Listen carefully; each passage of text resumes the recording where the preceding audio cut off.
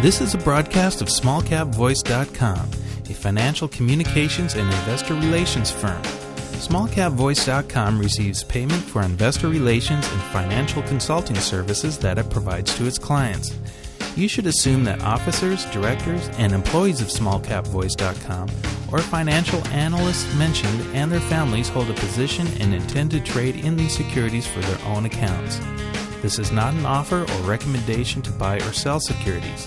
Information in this broadcast is presented solely for informative purposes and is not intended to be, nor should it be construed as, investment advice. As in all investments, an investment in the featured company carries an investment risk. Listeners should review the company thoroughly with a registered investment advisor or registered stockbroker. This broadcast does not purport to be a complete study of the featured company or other companies mentioned. Information used and statements of fact have been obtained from the featured company and other sources but not verified nor guaranteed by SmallCapVoice.com as to completeness or accuracy. Such information is subject to change without notice. You're wired in. SmallCapVoice.com. Following is a presentation of SmallCapVoice.com, today's leader in investor relations, capital formation, and retail support. Now, with your online business briefing, SmallCapVoice.com's Stuart T. Smith. Welcome one, welcome all to this online business briefing brought to you by SmallCapVoice.com. And as you just heard, I'm your host, Stuart Smith, and we're lucky enough to be welcoming back to the show Auscrete Corporation. The company's traded under the ticker symbol ASCK, and we spoke with them back in January 2016, of course, here this year. And we wanted to get an update once again from the Chief Executive Officer of the company, John Sprovieri. John, how are you today? Yes, I'm good, thanks, Stuart. And you? I'm doing very well. Thank you so much for calling in. And when we last spoke, you were still looking for an investment to build a new factory, etc., move into some new projects. Let's talk a little bit about what's happened on that front to start the interview. Go ahead, John. Yes, well, that's true. We were at that stage looking for investment to commence a factory here on the industrial estate in Rufus. And subsequently, we have been able to do that. We have an agreement for an investment of $5 million, equity investment. We start to receive funds from that, in fact, in the next couple of weeks. Our first step, once we receive those funds, is to actually purchase land, a 10-acre industrial plot, and we'll construct a building that we can use as our production facility. And that should take us maybe about 2 to 3 months for the construction of the building.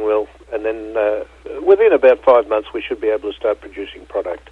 Well, very good. Now, when we spoke last time, I mentioned I'm here in Austin, Texas, and I know you talked about plans for another plant elsewhere in the United States. Let's talk a little bit about that now. Yes. In fact, Texas has been on our radar for some time now. We know people down there that have given us a lot of information and are prepared to assist us in setting up a plant. We're looking at the San Antonio area to be able to put up a plant of about a similar size to what we're going to do here in Rufus. That area in Texas, which I guess you Texans down there refer to as the Texas Triangle, is one of the fastest growing economies at the moment in the U.S. So the housing down there is vast shortage of housing down there because of the new projects that are happening, particularly the port project and others.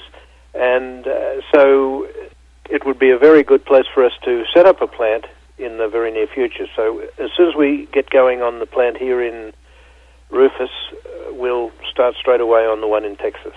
Excellent. Well, I'm sure that's good news for your shareholders. Now, I'm sure they also want to know, you touched on the housing and the booming going on in San Antonio. How is the housing market around the country and internationally, since you have projects there, shaping up for you?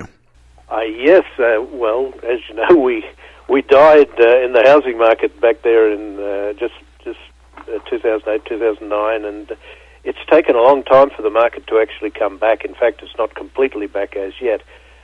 But it is coming back at a fairly good pace right now. There is a vast shortage of housing, particularly affordable housing in the United States and throughout the world. And we're in a position to be able to approach the shortages in a way that we can build affordable housing. Our style of construction leads it to a quality home and with affordability. Well, thanks for that update, John. Now, that's on the housing market, but I also understand you're able to construct commercial buildings. Let's get an update in that area. Yes, that's one of the things that is important about our style of construction. We can produce commercial buildings of reasonable size. In fact, in Southeast Asia, there are buildings going up using our product in the 12 to 14 story range. So we can certainly build all sorts of commercial structures like hotels or strip malls or that type of thing. And our product is very much suited for that. Storage facilities. So we can approach a lot of different types of construction, even though our main focus is on affordable housing. We're certainly able to look at a lot of other projects. Excellent. Well, let's talk about another area then. There's big news, as we talked about it in the international. Big news is that project in Jamaica. How did you become involved in that? Let's go through that flow of business there and where you stand today. Okay, well, that is big news for us. It's a $135 million project over 7 years to build 1,500 homes. Now, Jamaica, like a lot of other countries in the world, has a vast shortage of livable homes. And in fact, if they could produce 15,000 homes a year till 2030, they still might just get close to catching up to where they need to be. So you can see the size of the market down there. I was approached last year by a group, PNN, out of Jamaica. They're a development consortium. And they were looking for somebody to come in as a joint venture with them to start constructing homes down there. They had land available, and they just needed to get to the stage where they could get quality concrete-based homes into the country so that they could start getting catching up on some of this problems that they're having with housing. Well, and you've updated the shareholders nicely on that. Listeners, there is a press release out on April 28th talking about how the company is moving closer to that. There's another update the 26th on that, so you can work your way back through the news using that ticker symbol, ASCK. Now, there's opportunities for your company all over the Caribbean as well as other areas around the world. Have you touched into some of those other markets, John, yet? Made those kind of preliminary contacts, or has anybody even reached out to you? Yes. In fact, we've had a number of them reach out to us, as well as making our own contacts. Certainly there's areas in the world, in places like Africa, which at the moment is a little volatile and we probably won't be looking at, but we've had an inquiry from Jordan for the construction of homes in that area. Our direction right now is to look at the Caribbean area. Certainly in the areas we've had discussions with Costa Rica, and we've had a company out of Mexico approach us for building 1,400 homes down there. So we would have to put up a plant wherever we would do those sort of projects. Yes, we're looking at that very closely. None of those projects are actually in the agreement stage right now, but we certainly have a lot on our plate.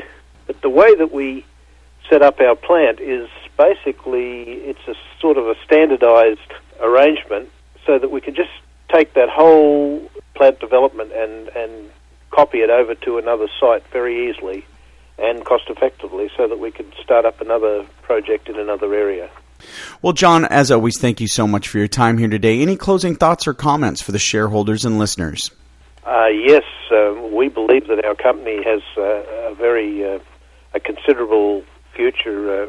We'll be increasing our asset base quite considerably when we enter into commencement of construction in places like Jamaica. And in fact, I have one other thing to mention on that Jamaica project, and that is that subsequent to doing this deal with PNN, we took the reins and we invited PNN to become equity partners in our company. We offered them a seat on our board, and we've come to agreement so that we are now spearheading the Jamaican project. So we're looking at funding of about $16 million, which we've had 4 different companies very interested in at the moment. So that's a big move for a small company like ours. So I would think our future is very bright. Well, what a great time to be speaking with Auscrete Corporation. That ticker symbol one more time, ASCK. If you'd like to learn more about the business and its projects, use that ticker symbol to find the press releases for the company, which includes the web address for the company, AuscreteHomes.com. Well, once again, thanks so much for your time today, John. We look forward to speaking with you again as your company progresses here in 2016. Thanks for the update, John. Yes, thank you, Stuart. All right, for John Sprovieri, this is Stuart Smith saying thanks so much for listening. SmallCapVoice.com, today's leader in investor relations, capital formation, and retail support, provides its clients with the highest level of service. Our audio interviews are disseminated to one of the largest opt-in audiences available today. How? We at SmallCapVoice.com believe in aligning and affiliating ourselves with other leaders within the investor relations community. By sharing resources, each affiliated firm is made that much stronger and each client is served that much better. Our focus is to identify and provide the very best financial services and solutions available to clients and their shareholders. For more information about our services, please call us at 512-267-2430 or visit us on the web at www.smallcapvoice.com.